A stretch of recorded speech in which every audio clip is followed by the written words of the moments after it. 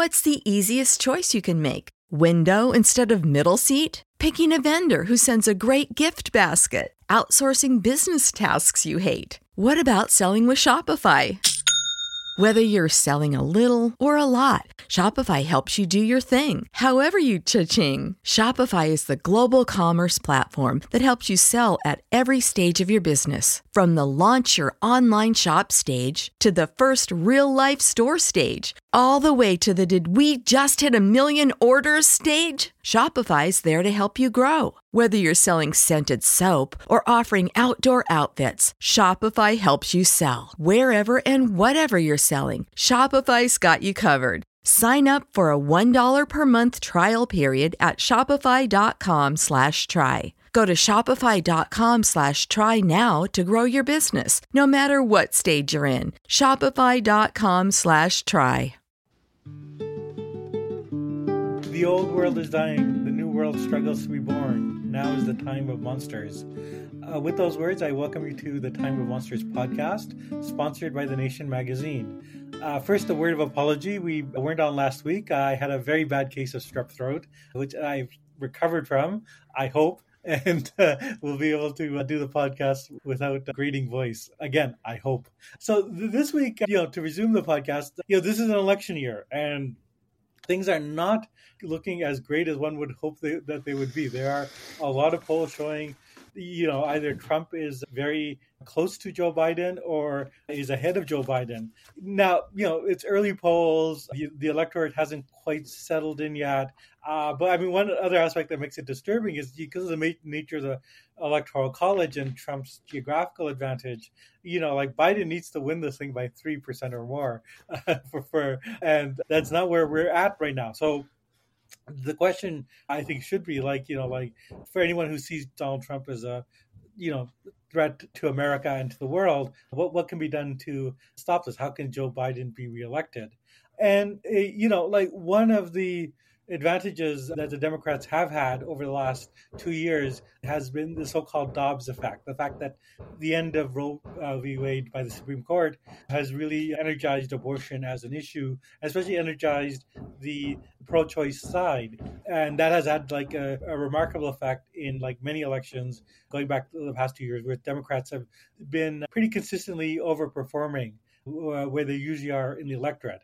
And so one would think that this is going to be a major issue, and the Democratic Party has indicated that this is something that they are going to run on. But there are ways in which, there's the message and there's a messenger. And one has to ask, is Joe Biden going to be the most effective messenger on this issue? And to this point, frequent guest of the program, Mara Donegan has written a great column in The Guardian, which is one of the homes for her prose, outlining some of the real problems with the way the Biden White House and Biden as a candidate has approached the issue. And I think the points that she makes are very much get to the heart of the matter and really clarify what needs to be done. So first of all, once again, thanks for being on the program. Thank you so much for having me. And so let's just get into this. What's your argument with Joe Biden? I mean, he is, pro-choice, and Donald Trump definitely is not. So I think that there's going to be a class of people who say, why are you carping? Why can't you just be cheerleading? Yeah, and I think there's one sort of response to that argument that would go go fuck yourself. Nobody owes Joe Biden support. He should have to earn the pro-choice vote. And there's some truth to that, but that's not quite where I'm coming from, right? I am a person who sincerely believes in the danger posed by a second Trump term and understands his repeated definitive defeat as a pretext for or a prerequisite for our continued form of government, right? So I am somebody who actually very much wants Joe Biden to win, and I am launching my critique from a place of trying to save him from himself rather than merely being angry at him. Although I would also sort of quibble with your contention that Donald Trump is anti-choice. He has certainly been anti-choice as a politician, right? He has been a stern, devoted ally to the anti-abortion movement and to the conservative legal movement that the anti-abortion cause really launched. He brags that he is responsible for the overturning of Roe v. Wade, and I think he is correct. If he hadn't been in that job, he wouldn't have, that abortion would be enfeebled but technically legal nationwide. And, people who are experiencing life-altering denials of their dignity, bodily autonomy, safety, and health would not be in those situations, right? So, Donald Trump is definitely worse for the abortion cause. But we're also in kind of a peculiar moment with the issue of abortion in this election cycle, where it's clear that the two men who are representing the two sort of de facto political positions have personal approaches to abortion as an issue that are opposite from their stated political and effectual political positions, right? So, Donald Trump is a guy... Continue. That's an excellent point. And I think a lot of people have thought about this, but that's exactly right. No, here's what I'm saying. Is Donald Trump is a guy who has done horrible things for the abortion right. He is personally responsible for denying abortions to thousands, if not hundreds of thousands of women nationwide, right? And also, he is a guy who clearly doesn't particularly give a shit. There's widespread speculation that he has paid for abortions. He's kind of a sleazeball. We know that in his personal life, he has taken a libertine attitude towards sexual entitlement that is, a kind of sexism that is actually deeply comfortable with abortion, right? There's multiple kinds of sexism, and his is the kind of one of pervasive maximalist sexual entitlement that can and does use abortion sort of to further its own ends, right?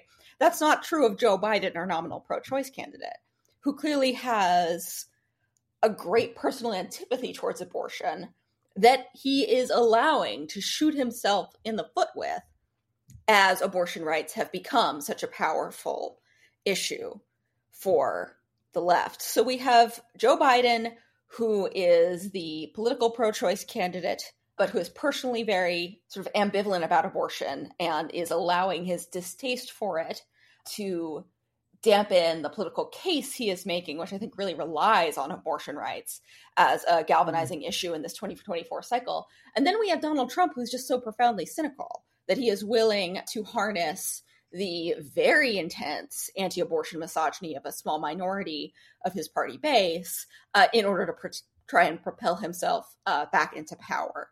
So there's just a real misalignment between what these guys believe in and what they're doing. And, Donald Trump's cynicism and his shamelessness has sort of worked well for him in the past, or at least it hasn't hurt him. But I don't think Joe Biden can afford to make the same sort of obvious glaring difference between his personal sentiments and his supposed political priorities. Yeah, no, I mean, the point that you made, I think it's not as widely understood as it should be. But Donald Trump, even though, he is the man more responsible than anyone else for ending Roe, his victory in 2016 in particular came from the fact that he has that sort of ambiguity. Now, being the sort of libertine, but he'll have Mike Pence, it creates a kind of ambiguity. And he had a lot of support from people who are not particularly anti-choice, and then are more in the middle. It's very striking that his polling for sort of secular, non-church going white working class voters was far stronger than other Republicans. And that's in part because, unlike, say Mitt Romney or George W. Bush, he wasn't came out of a particularly religious culture of either Mormonism or evangelical Protestantism. He seemed like a guy who would be okay with an abortion, who, if he had a girlfriend who had a pregnancy, would pay for it. That's totally plausible whether it happened or not. And that helped him because there are a lot of people who are in otherwise culturally conservative even, but are pro-choice. Where conversely, Biden's sort of ambiguous identity might have helped him in the past, and he's like might have helped him in the sort of 70s when you had a lot of people who were like otherwise economically aligned with the Democratic Party, but had religious misgivings about abortion. But I mean, I don't see those people as being like a significant block anymore, No. especially since after the Dobbs decision, the entire electorate is totally polarized. So in a way, like, yeah, I mean, the sort of ambiguous personal identity of both candidates, like, it doesn't work towards Biden's advantage in this case, because abortion is actually like really popular. Yeah. I mean, here's the thing: is the Republican Party under Trump represents a sort of really successful integration of religious and secular forms of misogyny, right? And like, frankly, the guys like Trump, like wealthy, sort of sexual liberty enjoyers, or at least, sexual, like people with disinterest in gay and abortion rights issues, like those people barstool conservatives, as some people right, call yeah, them. like those people would be, in a lot of cases, I think, like decent sort of targets for a Democratic messaging, right? But what they have been enticed by Trump by is sort of a message of domination, which has been integrated much more baldly into a pro-life message. Whereas pro-life messaging used to actually be like kind of deliberately, self-awarely trying to minimize its misogynist undertones, right? They didn't want to seem like they hated women. That's really changed since Dobbs. They have gotten much less accustomed to paying lip service to things like child poverty. They've gotten much more accustomed to proposing and indeed enacting like civil and criminal punishments that directly target abortion patients rather than simply abortion providers, right? The mask has kind of come off, and Trump's personal woman hating, which is, like quite like vulgar and lurid, has really provided this permission structure for the anti-choice movement and really like the Republican Party as a whole to sort of go mask off with this. Yeah, no. It is sort of patriarchy without the mask of chivalry. Like, like you're not even pretending that there's some sort of decent treatment for women as part of the package, which is really a remarkable thing to be selling. And think back, like, it's worth thinking through, like, what it means to confront like that sort of politics. It makes it much more imperative to have like an actually strongly, pro women's right message, like a message that is like, puts front and center, not the issues of like concerns about health, but actually like, this is actually about the status of women in the society. But that is not the way in which Joe Biden is wired to think about this issue. So let's flesh out. You've alluded a little bit to sort of personal doubts, possibly likely coming from his sort of Catholicism, but also coming from his being part of that generational cohort of he's not just a boomer. He's actually older than the boomer. He's the silent generation type, which I think is like the most socially conservative cohort in like the 20th century in America. Like it's actually a remarkable fact that is who the president of the United States is in 2024. But do you want to like so how does Joe Biden approach this issue? What's the baggage he's bringing to it? Yeah, he is kind of a uniquely ill-suited figure for this like sort of historical realignment that's happening in around the Democratic Party right now. You mentioned Joe Biden's antipathy towards abortion being shaped by his Catholicism, and that comes up a lot. But I'm not entirely sure that that's exactly what it is, because, a majority of American Catholics support abortion rights. They, it's like how like a lot of Muslims drink and eat pork, right? Like they're told to do one thing and they do another. Like people routinely sort of disregard the instructions of religious authorities in the actual living of their lives and shaping of their worldview. So that's one thing. Yeah, but and also Joe Biden's Catholicism is not like letting him listen to the Pope Francis when he says like to have a ceasefire in Gaza, right? so it's clearly there are limits to using Catholicism to explain why he is that way. And also, we have a figure on this issue who is sort of Joe Biden's mirror in terms of Catholicism, in terms of generational positioning. And that's Nancy Pelosi, right? Who, and like, Yeah, this yeah. is like, you do not have to hand it to Nancy Pelosi. Like, don't misinterpret me, but she is substantially more comfortable talking Yeah, about yeah. abortion as both a healthcare and as a sort of civil rights and equal citizenship issue. And she is also a ancient, like really Mhm. like comically, Yeah. too old person of that silent generation who is white, wealthy, and Catholic. So Mhm. there's something about Joe Biden that is particular to Joe Biden that I don't think can be Mhm. ascribed neatly to either his generation or to his Catholicism, although I don't doubt that those are, sort of contributing factors. Honestly, I think it's that he's an old white man. Yeah, yeah. He is, and he comes from an era in which the popular conception about abortion was very, very different. Joe Biden has been in national government, he's been in the Senate since the 1970s.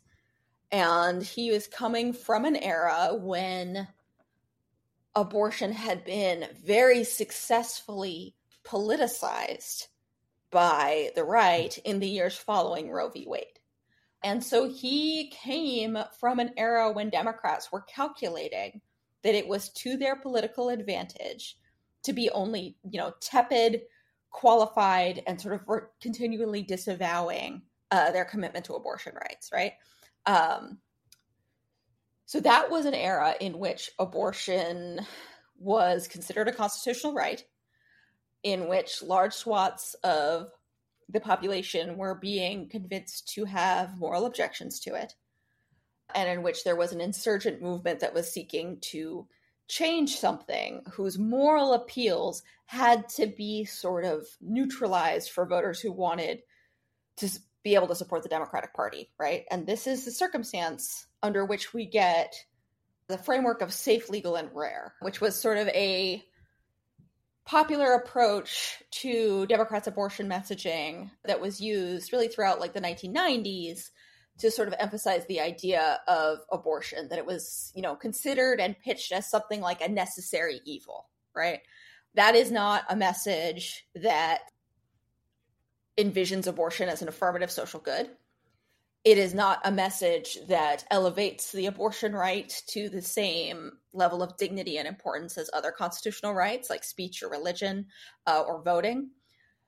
Mhm. And it is not a message that foregrounds abortion's role in fostering the social equality between men and women that is essential to, a democratic republic of integrity, right? So this was abortion held at arm's length, like something smelly and dirty that you didn't want to get on you.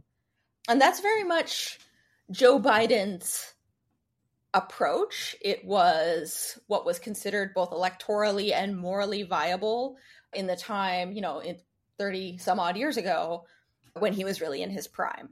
And that has Yeah, no, changed. I think that's right, and I think it is a case of there was a language that was developed at the time. I really remember this in the 70s and 80s, like that they would always say personally opposed. Like someone like Mario Cuomo or even Geraldine Ferraro, would say like I'm personally opposed to abortion, and that sort of caveat defined how the party positioned itself. It is. I mean, I'm really glad you like emphasize that like the sort of religion and the generational cohort is not fully explanatory, because if thinking a bit more about it, like with the comparison between Pelosi and Biden, like Pelosi and also like Dianne Feinstein, like that cohort of female politicians who were really a pioneering cohort of the first ones. There were women politicians before them, but never like in a generational way that you started seeing in the 70s and 80s, who came into politics and came particularly at a time where like these issues of gender were polarizing the electorate. Like, their experience of that issue is very different than like a male politician like Joe Biden, especially since like Joe Biden sees himself as always playing a mediator role. Like his job is not really to represent Democratic constituencies, but to mediate between them and other forces in society, and to like bring their issues to the table, but also like bargain. That's very much how he approaches issues. of like race and even of like labor, and all of which like like makes it imperative, I think, for these social groups to actually mobilize and push him, because unless they do that, it's not ever his instinct to like act on their demands. It's like he acts on their demand when he sees that he has to mediate between them and the Republicans. So yeah, I mean, it is something. Joe Biden's kind of quibbling, fence-sitting position on abortion is very much tied to his his general approach to politics. This is who he is. Well, I'm glad you bring up Joe Biden kind of broadly as somebody who sits on the fence and who is, he does seem to have an instinct that the correct position is sort of like equidistant between the two extremes, right? Which is, this like centrist brain that has infected a lot of our punditry and also seems like pretty common among the, aging Democratic leadership. But I also wanted to go, and you also bring up a point about political leverage of social groups and the need for them for Biden to be pushed, which I want to return to in a moment. But I want to make another point, because Biden has never exactly been in the middle when it comes to women's rights, right? You bring up I absolutely Diane. Yeah. You bring up Dianne Feinstein, right? Dianne Feinstein was elected to the Senate from California in 1992. The so-called Year of the Woman, in which the number of women senators in the U.S. Senate went from 2 to 6. They had to give them a bathroom after, because suddenly there were 6 of them and not just the 2 who everybody was sort of expecting to leave. And that Year of the Woman, that 1992 congressional election that brought many more women into the Senate and into Congress, was propelled, and this has like been historically substantiated, by the Anita Hill hearings, over which Joe Biden presided, in which he orchestrated the gendered humiliation of a sexual harassment accuser, and then ushered in a anti-choice vote onto the Supreme Court, right? Clarence Thomas would not be on the Supreme Court if it were not for the sexist performance that Joe Biden put on when faced with Anita Hill in 1991, right? So it's not only that Joe Biden is sort of like a moderate squish on this one issue, it's that he is bad on this complex of issues surrounding the sort of like legal scaffolding that is required for women to be equal citizens and participants in public life. Things like sexual harassment law, things like abortion rights law, things like prosecution of sexual violence crimes. Like, he's particularly bad on this. And the extent to which he is publicly ostentatiously bad on this has in fact been driving political movements of feminist reaction for 30 years.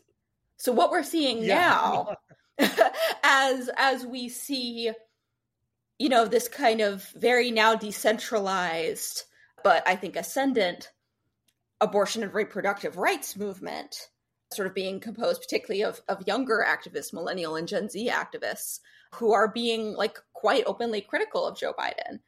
You can understand that as a continuation of a much longer tradition of, feminists telling this guy to go fuck himself because he's such a like ostentatious misogynist. You know what I mean? No. So yeah, these are deep trends. This is like something that like. I mean, this guy just won't go away, and he won't change. So like, and it's a great feminist tradition to have the same fight over and over again over the course of decades because of these sort of like intractable brick walls like Joe Biden, right? So Joe Biden is actually, like, history has put him in kind of a pickle, right? Because the only way he's going to win re-election, and his like campaign staffers are, leaking this left and right. The only way he's going to win re-election is if women are mobilized around Dobbs, right? But he does not understand abortion rights as an affirmative asset. He continues to understand them as something distasteful and vulnerable making, right? I think he honestly thinks that if he goes out and says, actually, what we need to do is go beyond Roe. What we actually need to do is address the ways that abortion access was not sufficient before Dobbs. We need to establish something much closer to the pre-Casey status quo, in which there was a much more robust individual right to an abortion. Or we need to like imagine even different other ways. We need to use VA power more expansively. We need to use FDA power more expansively. If he was going to do all that, first of all, he wouldn't believe it, right? Because what he actually thinks is that abortion is a moral ill that kind of should be discouraged. But I think he also thinks he would lose votes. Like, he does not understand that abortion is affirmatively popular because the politics of it have changed over the past 30 years. He thinks that it is... I think that is one area where, like, the age is kind of a factor, that he's kind of imagining an electorate that is very different than what's been happening. And I actually think, I mean, it's the past 30 years, but particularly since Dobbs, I was very interested in the polling of people who would say, like, you know, abortion should be allowed in all circumstances. Like, that's actually shot up. Yeah. And that creates a very different dynamic, what you have. And it's partially because, you know, the Republicans continue, like, you know, it's not just that they had this great victory with Dobbs, but, like, they are pushing for, like, even more extreme measures. And in that case, like, it actually does seem like that is, like, negatively polarizing the rest of the electorate, where, you know, like, people might have, like, you know, not wanting to think about the details of abortion and be like, well, okay, you know, so it can sometimes be bad. But, like, when people actually see all these stories in the news of, like, really horrific laws with these consequences, like, I think there's an ongoing radicalization that's happening around this issue. Yes, no, you're right. And, like, as the feminist, I am obligated to pause at this point in the conversation and say that a lot of the catastrophes and the, like, human rights abuses that we're seeing post-Dobbs were actually also present pre-Dobbs, right? So, like, Brittany Watts, a 30-something-year-old woman in Ohio who miscarried at 20 weeks and was subjected to felony charges, like, a nurse called the cops on her. The cops tore apart her toilet at home looking for fetal remains. She was subjected in this moment of, you know, confusion, grief, and physical pain to tremendous suspicion, and only had her ordeal stop when a grand jury finally threw out the charges that the DA had asked for in a very rare move, right? That kind of criminalization of a miscarriage leading to an arrest, a criminal investigation, a felony charge, and yes, indeed, an imprisonment. That is something that happened before Dobbs. These issues, like, you have Kate Cox, a woman, a mother of two in Texas, who got a fatal diagnosis of her fetus and had to eventually flee the state in order to preserve her own health and fertility, because Texas Attorney General Ken Paxton personally stepped in to stop her from getting the abortion that would have allowed her to remain healthy instead of forcing her to give birth to a child that would ultimately not survive. That kind of incident in which a pregnant woman is forced to flee her state because of a gestational limit or because of a, you know, functional ban on abortion care, even in cases of severe fatal fetal abnormality, you know, that is something that was happening pre-Dobbs, right? These are things that were happening even when Roe was in place, which is why it's my obligation to say that Roe was never sufficient.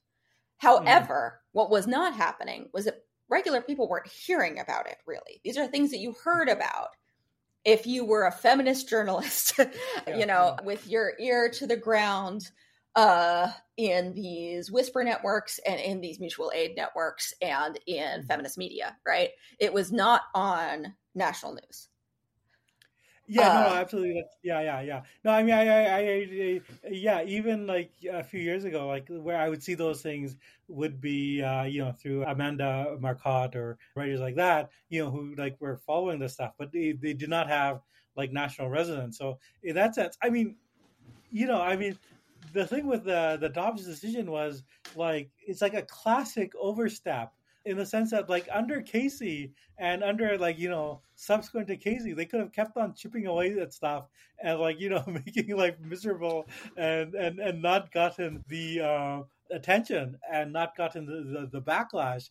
And but that wasn't enough. Like they wanted to end Roe, and here we are. So, Yeah, but and it does. I mean, yeah. So, in terms of like Biden, like like it does seem to me like what you've laid out is a pretty good case for actual like sort of like a protest movement against like Biden, coming from the pro-choice side of like people bringing this up and trying to prod him towards a much more like substantive policy move. And I know there's like all sorts of like sort of political ferment, especially since the Dobbs decision of like the sort of professional pro-choice movement, like like a lot of rethinking about what strategies that they followed and should be following. But do you think there's any chance of this, like that, like a real push to make this issue front and center? Well, I think the Biden campaign is making two calculations. One, that abortion will be motivating, and two, that they do not need the abortion rights movement to come alongside them, right? Like you, Jeet, just mentioned that abortion didn't become sort of politicized in the same centrally animating, foregrounded way until Dobbs, even though the abortion rights movement was running around with a chicken with its head cut off in the years before Dobbs, saying, A, they're going to overturn Roe v. Wade, and B, it's functionally overturned for a lot of people already, right? The axe had that sort of Damocles had to fall before the American electorate woke up, right? And I think that the lesson that Joe Biden and some of the people close to him took from that reality is that they don't need the activists, that America is not really listening to the activists, that the Biden campaign, the Democratic Party, that they can be the primary messengers around abortion rights. And I think that that's not totally true, because I think that something that else that changed post-Dobbs was that the abortion rights movement, which, as you said, is like sort of internally divided in a lot of ways, sort of institutionally moribund. There's a lot of like internal critiques at organizations like Planned Parenthood, which has been like really decimated in the post-Casey era. But I think that they have regained popular attention and popular legitimacy. And, this is, kind of a problem with social movements that is not unique to feminism or reproductive rights, right? Like these social movements their institutions have been really hollowed out, right? We see this very easily with unions. We see it with large-scale feminist institutions. We see it with, the Black civil rights movement is institutionally much weaker than it once was. And that's kind of true across the board. But what has replaced it is this internet discourse in which people are being politicized and they are forming communities around those politics.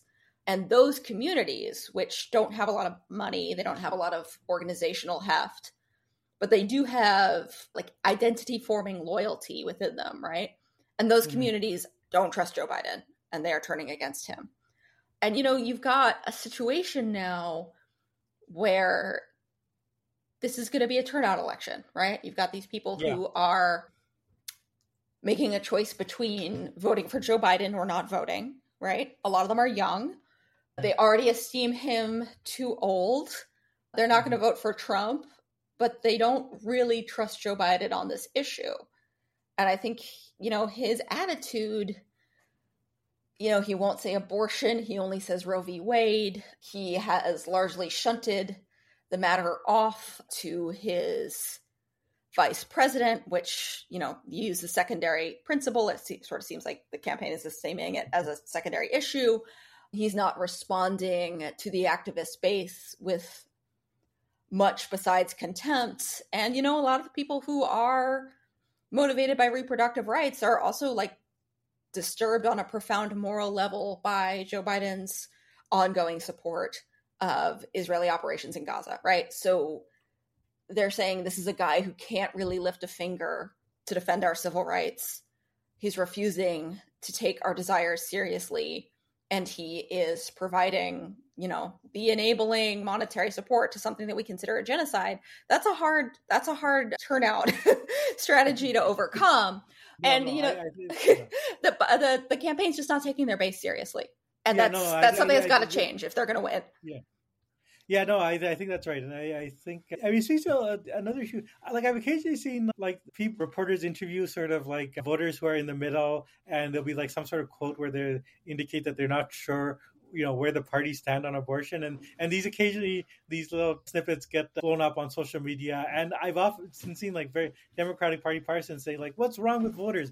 How do you deal with voters who are like this, who don't realize like the divide of the parties on abortion? Like like it's like like, and I have to say like like, okay, if it's Hillary Clinton, if it had been Hillary Clinton versus George W. Bush, like I think that like voters would have had some sense of clarity. But like Trump was able to make things ambiguous in 2016. Joe Biden himself makes things ambiguous. Yeah. Like he's creating an ambiguity where there shouldn't be one. And like I don't know if you can blame like so-called low information voters if Joe Biden does in fact have a history of 50 years of being squishy on this issue, of often actually being hostile to reproductive freedom and other feminist causes, and to just suddenly say, well, like what's wrong with these voters? I actually think that this is like a pretty good warning sign, like you're that some voters have real doubts about your candidate, and you have to like create clarity and not ambiguity.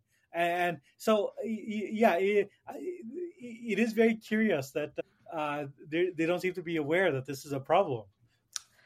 Yeah, the Democrats have been handed an enormous gift with women's anger in this election cycle, right? Mm-hmm. Women are motivated about Dobbs. They are showing up in, off-season, weirdly scheduled like state elections to vote on this issue, right? It is driving turnout. It is driving passion.